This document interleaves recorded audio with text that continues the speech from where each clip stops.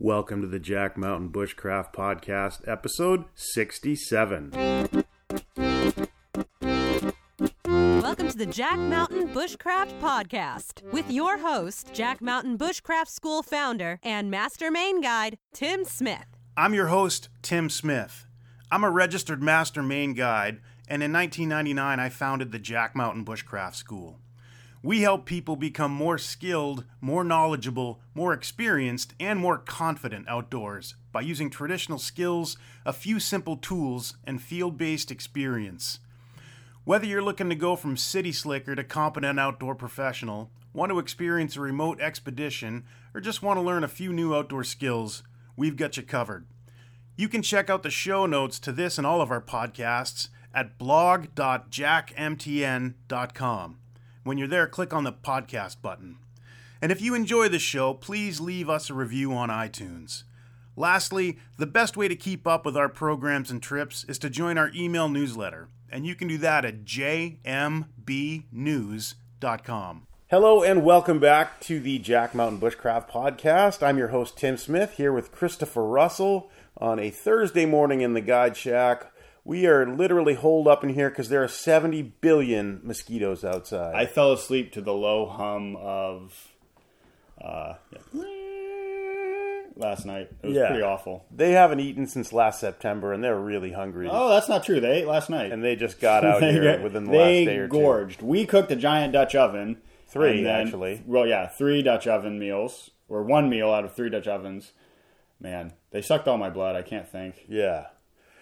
So today, we've got 1 or 2 little current events things, and then we want to talk about the Jack Mountain approach to living and teaching in the natural world, which is, I think, somewhat unique. Maybe not from our perspective, but we don't get out very much. No. Anyway, we are now nearing the end of week 6 of the spring 2019 Wilderness Bushcraft semester.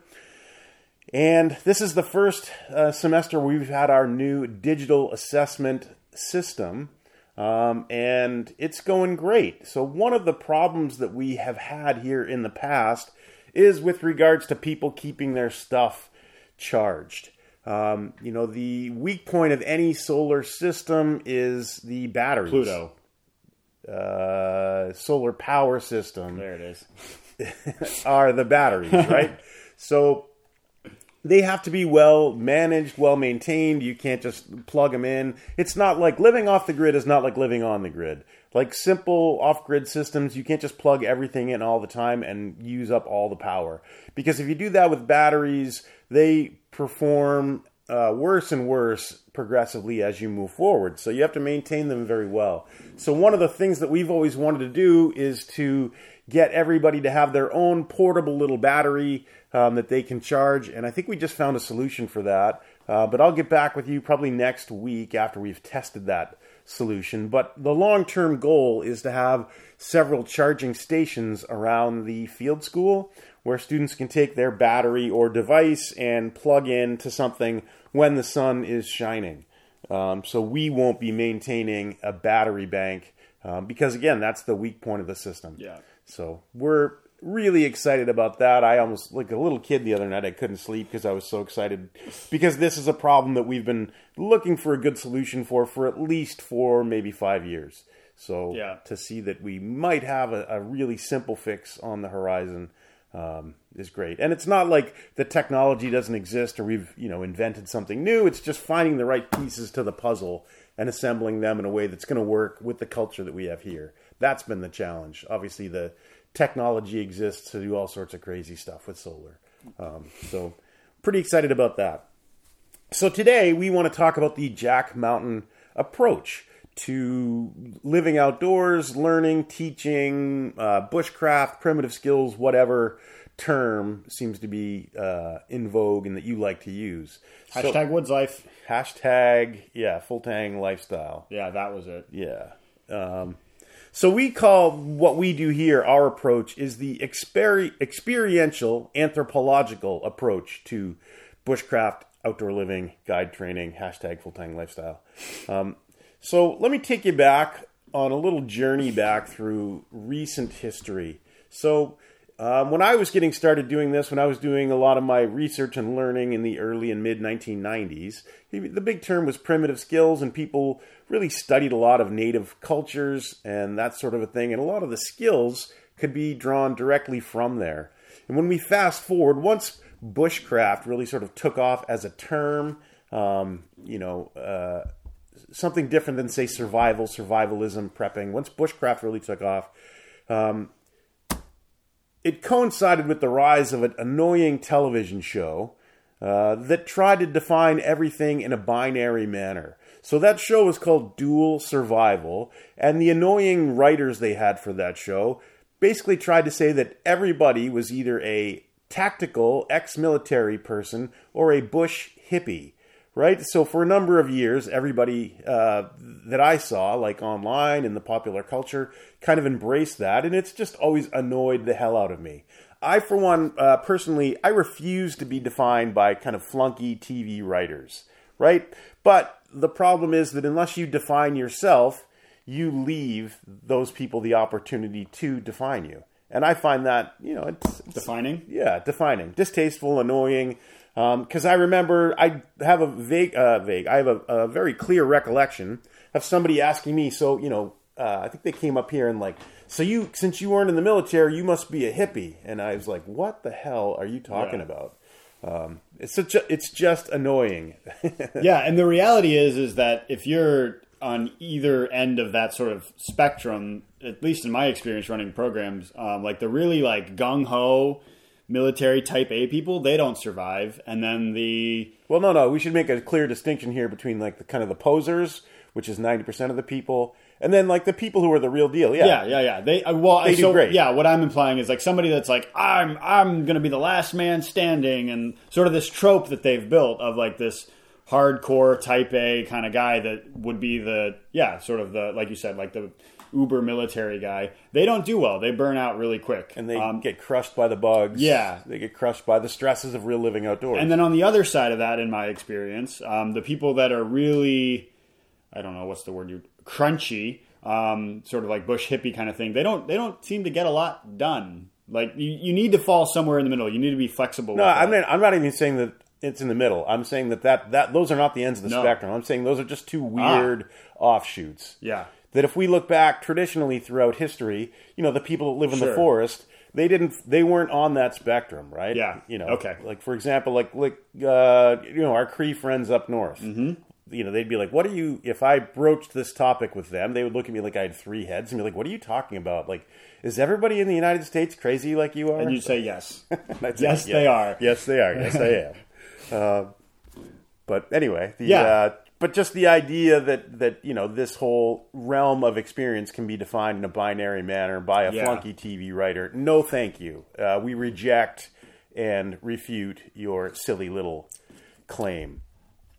Traditionally, in this part of the world, in northern Maine, the woods life it's a rural area. There's just about zero infrastructure. We are right on the edge of the North Maine woods. From our road here, it's about 90 miles due west of the Quebec border, and it's about 120 miles north to south, this big chunk of ground that people have lived out in, forever. The natives lived there. There have always been trappers out there. And it's just, an area, and you don't live the woods life authentically and real, especially not in an area like this where the climate can be pretty extreme, when you have these ridiculous, dogmatic, stupid things. Yeah, agreed.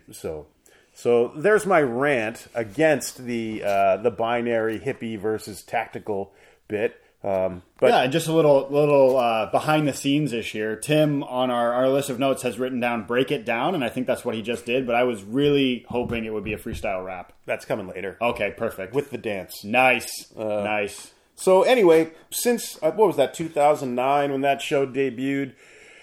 So that's right about when bushcraft as a term started to get really popular. So I will say right now that I will define that era, 2009 to 2019, as the dark ages of bushcraft. Sort of like the dark ages in European history when everything was kind of driven by this overarching belief that somebody had all the right answers. And those answers, the people who thought they had them were TV, and they convinced a lot of people they did.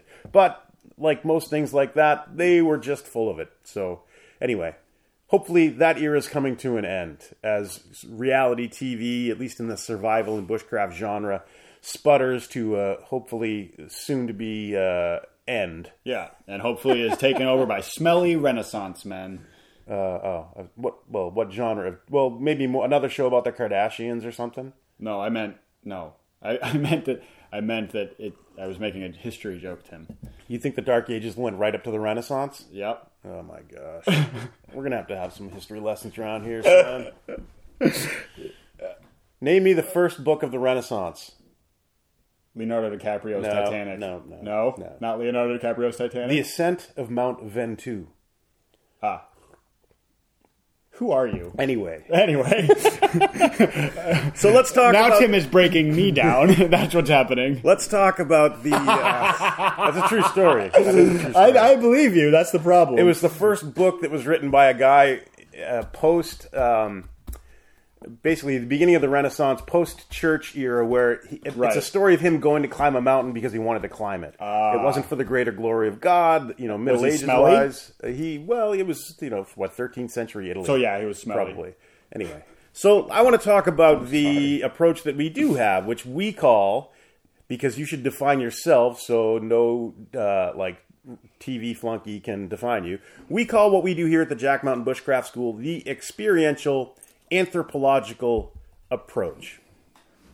So let's break that down term by term. Experiential, the only way to really know the woods life and to live outdoors is to live it. Meaning you could read all sorts of books, you could go to all sorts of car camping rendezvous, you could do all these things, but unless you're actively out doing it and living it, at least for a period of time, I'm not saying everybody has to live this way to understand it, but you need to go and you need to do it for at least a week or so. You need to have some time out doing it.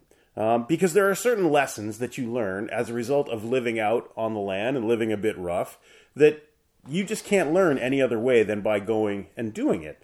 And this doesn't mean that it's not a great hobby, it's not fun to do, but, in order to say that you are really into wilderness living, I think you need to live in the wilderness for a period of time. I think one of the problems we have with this industry and how a lot of people are claiming that so many wilderness instructors are phonies is because they're advertising that they're teaching wilderness living skills when they've never lived in the wilderness for any length of time. Yeah, so the example that comes to mind for me is, literally your living space, which is our shelters that we build up here. We don't say build it and then look at it, take nice pictures, and then it's done. We require students to live in them for a minimum of 4 days because that's the point where you understand the little nuances that make that thing a livable space, rather than just I put a tarp over some sticks and that's my shelter, and then you walk away from it and go sleep in a tent. Yeah, or a hotel, but if you're listening to this, maybe you had a kind of a sort of woodsy childhood. I know I did, growing up rural in New Hampshire, and I remember as a little kid, one of the things we would do was build shelters. Yeah. They were essentially forts. And I make the claim during our programs that any fort that you don't live in for 4 consecutive nights, any shelter that you don't live in for 4 consecutive nights, is no different than a 10-year-old kid building a fort. Because you've got all these cool ideas, but until you actually go in there and live in it and do it, it's not even worth talking about. We had one that a student from a previous semester had built and left up, and it was an abomination. It was tied to 4 trees, and it was up 4 feet off the ground. It was it was a really unwise use of resources, and the forest resources and time resources. Yeah, and so the purpose of the living thing means that. So I had 2 students that showed up, and they both looked at it and was like, "That's so cool! It's like a tree house. Oh, I want to live in that." And by the end of the 2 weeks that they were here, they understood why I kind of rolled my eyes at that, and they could look at it and know, these are the 4 reasons this won't work. Right. Which was a cool. That's the point of this, is that you can look at that and be like, that's not something I would want to live in. Those are the lessons you learn through experiential education, and that's one of the big things that we do here is experiential education. So the idea that if you do a shoddy job building your shelter, you're going to pay the price. Oh, I have. And that's another reason why, another aspect of that, another aspect of being out living it and doing it is why expeditions have always been a huge part of the Jack Mountain educational experience. Because expeditions, living at the field school and expeditions, that's where the rubber meets the road. That it's really easy to have a lot of crazy ideas that are kind of dogma driven when you're car camping, when you're hanging around, when you're not actually out doing it, living it. So I like to say that expeditions are where dumb ideas go to die, right? People have some crazy ideas about gear, and, there's a reason why when we do winter trips, that our gear, with the exception of maybe some of the toboggans are plastic while some are wood, there's a few modern things, but there's a reason why that the gear is almost interchangeable from stuff 50, 100, 200 years ago. Because it works, right? And they haven't come up with any better ideas. They haven't come up with any better stuff. So, one of the reasons we're really focused on traditional skills, traditional gear, is because it's proven itself over time. It's not some, the idea that somebody dreamed up of some sort of plastic doohickey that you stick on the end of a knife that's going to make it way better for carving or, things like that. 20 plus years in this business, in this industry, I've seen a lot of those wacky ideas come and go. But the basics remain. The traditional stuff that worked 200 years ago still works now. And in most cases, there's not much modern stuff that makes it any better. I mean, getting back to, if we're talking about gear, you can usually go durable or you can go ultralight, but you can't go durable and ultralight. And all the traditional stuff is really durable. If you're going ultralight, yes, there are a lot of modern things that weigh way less than the traditional things, but they usually won't last anywhere near as long. And that's the whole point about the experiential bit, that to really know it, you've got to get out and do it and live it. And I don't like to use the word test it, because I think that's a kind of a modern thing about, guys going out and testing their gear. Yeah. It just doesn't appeal to me, and it's probably just a question of semantics, but going out and doing it and living it, I think is the point with the experiential. Yeah, bit. it allows you to build, either ultralight or durable is fine, but it's down to the person to decide which of those systems works for them and build their own system. And you only learn that through being up here. And yeah, maybe you have a tent and you bought it because it looked nice, and then you use it and it's terrible, and you want something that's, I don't know, bigger or heavier or something, and you only learn that through being in it and trying out. When you say it's down to the person you're talking to is like a TV writer, right? Who's going to define everything for us and Right. Yeah. Yeah. Educate us unwashed masses. Is he a Renaissance man? Wasn't there a movie it was like a 90s comedy. It wasn't like a caveman who got thawed and they called him Renaissance Man or something. I might be mixing I was born in 1990, Tim. I might be mixing 8 bad movies together. That sounds like a great movie. I'd watch it. That's mostly how I feel when I go home to a city. Like when I go back for the off season, yeah. I mostly feel like a de-thawed caveman. That's just like, for 2 weeks I'm grunting and hitting things, and then I get over it. Saturday Night Live had the caveman lawyer or something a long time ago. Is it just a club? No, the guy would be like, he's like a caveman dressed in a suit, and he's like, "Oh, your flashing lights of your modern world, they frighten me." And then he would do some ridiculous legal argument right after, so it was all like a sort of a setup, but it was pretty funny. That's actually, that's how both of us feel when we get transplanted into the modern world after being up here for 6 months. Okay, so there's the experiential part, and then the anthropological part. Anthropology, I managed to get a degree in that as an undergraduate back in at least 1,000 years ago, in 1994. But anthropology is the study of human cultures and how we organize ourselves, how we pass on information from one generation to the next. And I think it's an interesting way to look at learning from the land. So in the modern world, we have, survival celebrities, YouTube celebrities, all these people that everybody thinks, oh, geez, that guy is so knowledgeable. And we tend to here not really look at those people or look towards them to give us good instructional content. We like to look at the cultures that have been doing it and living it on the land for thousands of years. Because here's a model that works. If somebody's really big in the bushcraft world and maybe they're 23 but have 50 million YouTube subscribers. And as many knives. And probably as many knives.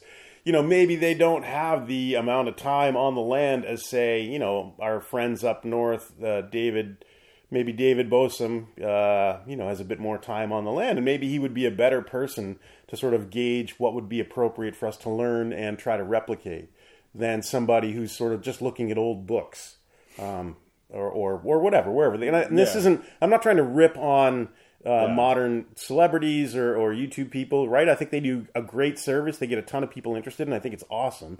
But when we're looking to improve our instructional content here at the Jack Mountain Bushcraft School, we're going to look at traditional cultures. So fortunately, I had the good fortune to does that make sense? Fortunately, good fortune to study anthropology in college, and then immediately after college did our 30-day primitive camp in Alaska, summer of '95. And a lot of the information, a lot of the things we were trying to do there were driven by anthropological textbooks. So things like ethnographies, which is where a researcher would go and live with a culture and write down everything they saw. So there's books called Material Culture. And when we were in Alaska, the big one that we had was the Material Culture of the Ingalik. And that was where a researcher went, and they documented every physical item this culture had, and who used it, how it was made, stuff like that. And you can find material cultures for a lot of different cultures. One of the ones that I really like to look at now is the material culture of the Mistissini Cree, because of our relationship with the Cree people in northern Quebec. But it looks at all the traditional items that they had there. So those are material cultures. Ethnographies is talking about the culture, how people would do this and that, how the culture kind of existed. So those sorts of things where we're looking at, basically a successful model that existed on the land for thousands of years, I find are usually more valuable than, somebody who wrote a book because they are really interested in some random aspect of living outdoors. Yeah, and it also sort of that whole, a few podcasts ago, you and Blake talked about like all knowledge is local. That allows you to be really specific and get a good insight into sort of the traditional local knowledge. If you look at the people that lived here before we did and how they interacted with the land, that's much more effective than looking at, if I look at like the Hopi Indians and tried to transplant that here, it wouldn't work. Like fire starting in particular, we do friction fire up here, but if you look at a lot of the history, that wasn't the most viable option up here. What, hand drills? Hand drills, yeah. It just wasn't. Yeah, it wasn't a reality. It's doable, but it's hard. And why would you want to do that every time? As much as you use fire, you would find a better way, and you would do the one that was easiest for you. So when you're looking wherever you are listening to this, there's probably some historical anthropological record of people working with the natives that lived there, and that's a really good place to start when you're looking at bushcraft skills or survival skills. And again, I hate that word. I much prefer the word culture, because if you do it every day, it's culture, not skills. But, for example, this part of Maine, there's an interesting book called Penobscot Man by a guy named Frank Speck, written at least 100 years ago. But, he goes through, and it's a series of sort of ethnography and material culture. But with the idea is that those people lived here, with the local materials they could harvest. They were the pros, right? Yeah. They were the pros. If they could pull it off and do it, and it was written up and it was part of their culture, it was written up in that book, you're pretty sure that those techniques and approaches and materials worked year after year after year. Because with them, when the researcher or the anthropologist showed up, that's what they wrote down. So again, what's more valuable? The stuff that's proven the test of time for however many generations or thousands of years, or something that the latest, greatest, celebrity who's new on the scene just came up with. Yeah, and it loops back to what we talked about at the beginning. We're interested in experiential knowledge as individual students and instructors up here. We want to have a hands-on experience with what we're teaching or using, because that's how we learn. So if I'm gonna look at information from an outside source, I want it to be the people that, they probably didn't think of it as experiential learning. It was just their life. But if it, like you said, if it stands the test of time, that's experiential based methods of doing things rather than, bringing a culture to another place and forcing it to be transplanted.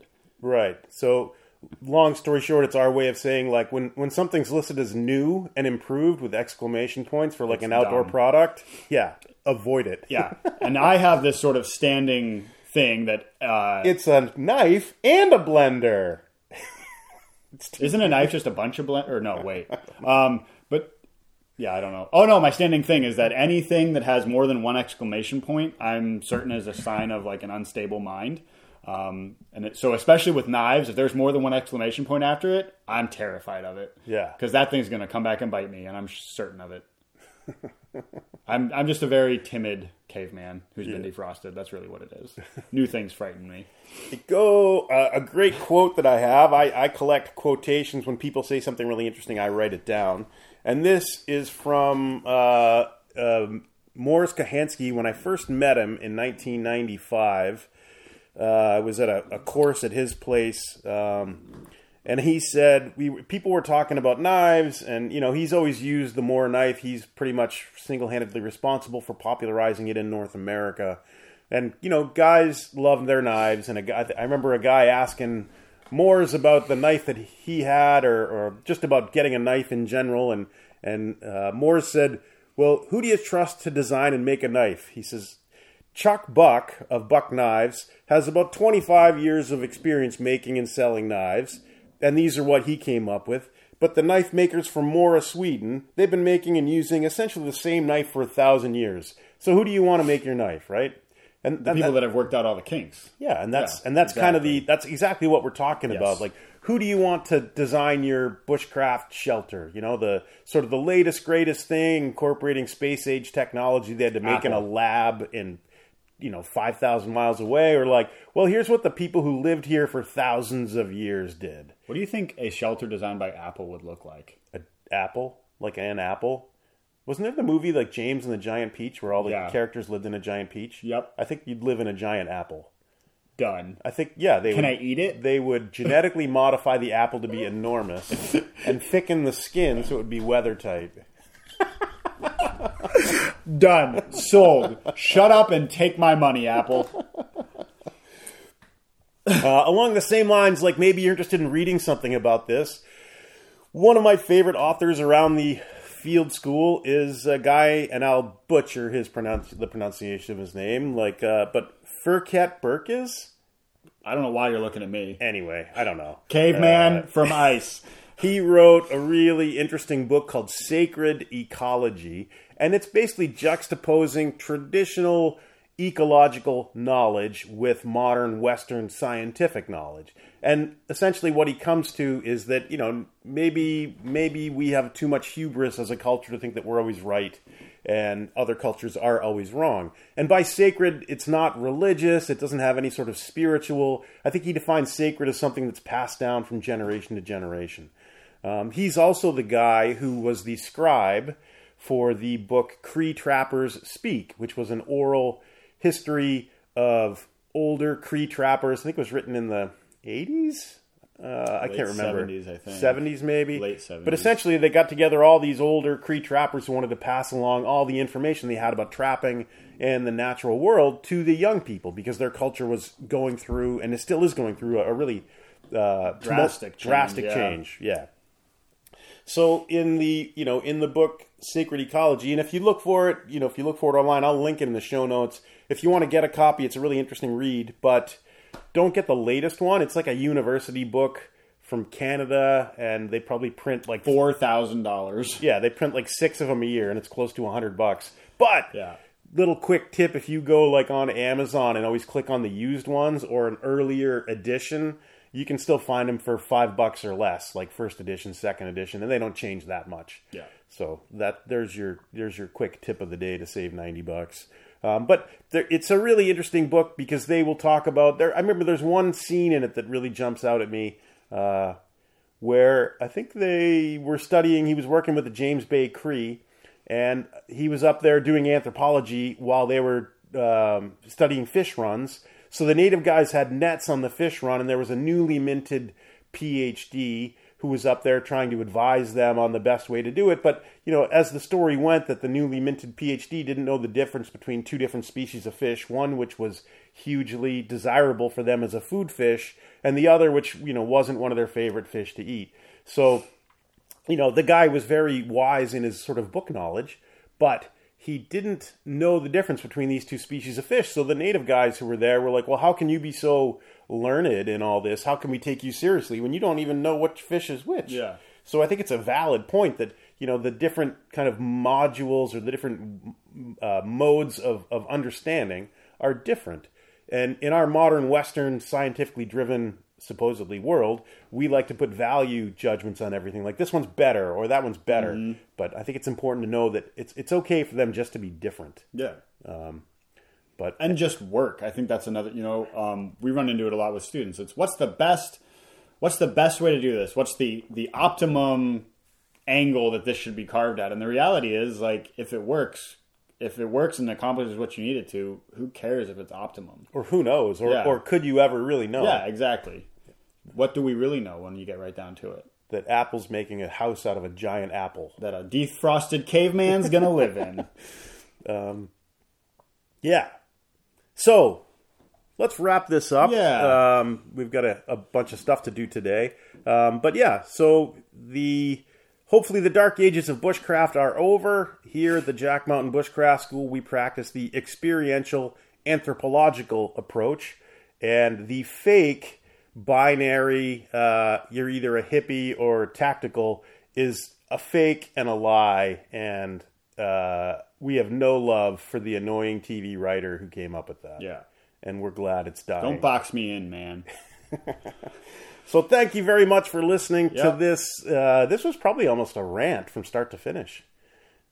We're coming along pretty quick. Close. So it's pretty good. Thanks for spending this time with us. Hope you guys have a great day, and we'll get back to you soon.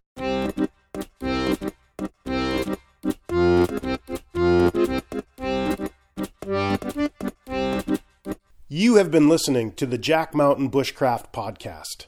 For more information on our professional wilderness guide training programs that are college accredited and GI Bill approved, visit us on the web at jackmtn.com.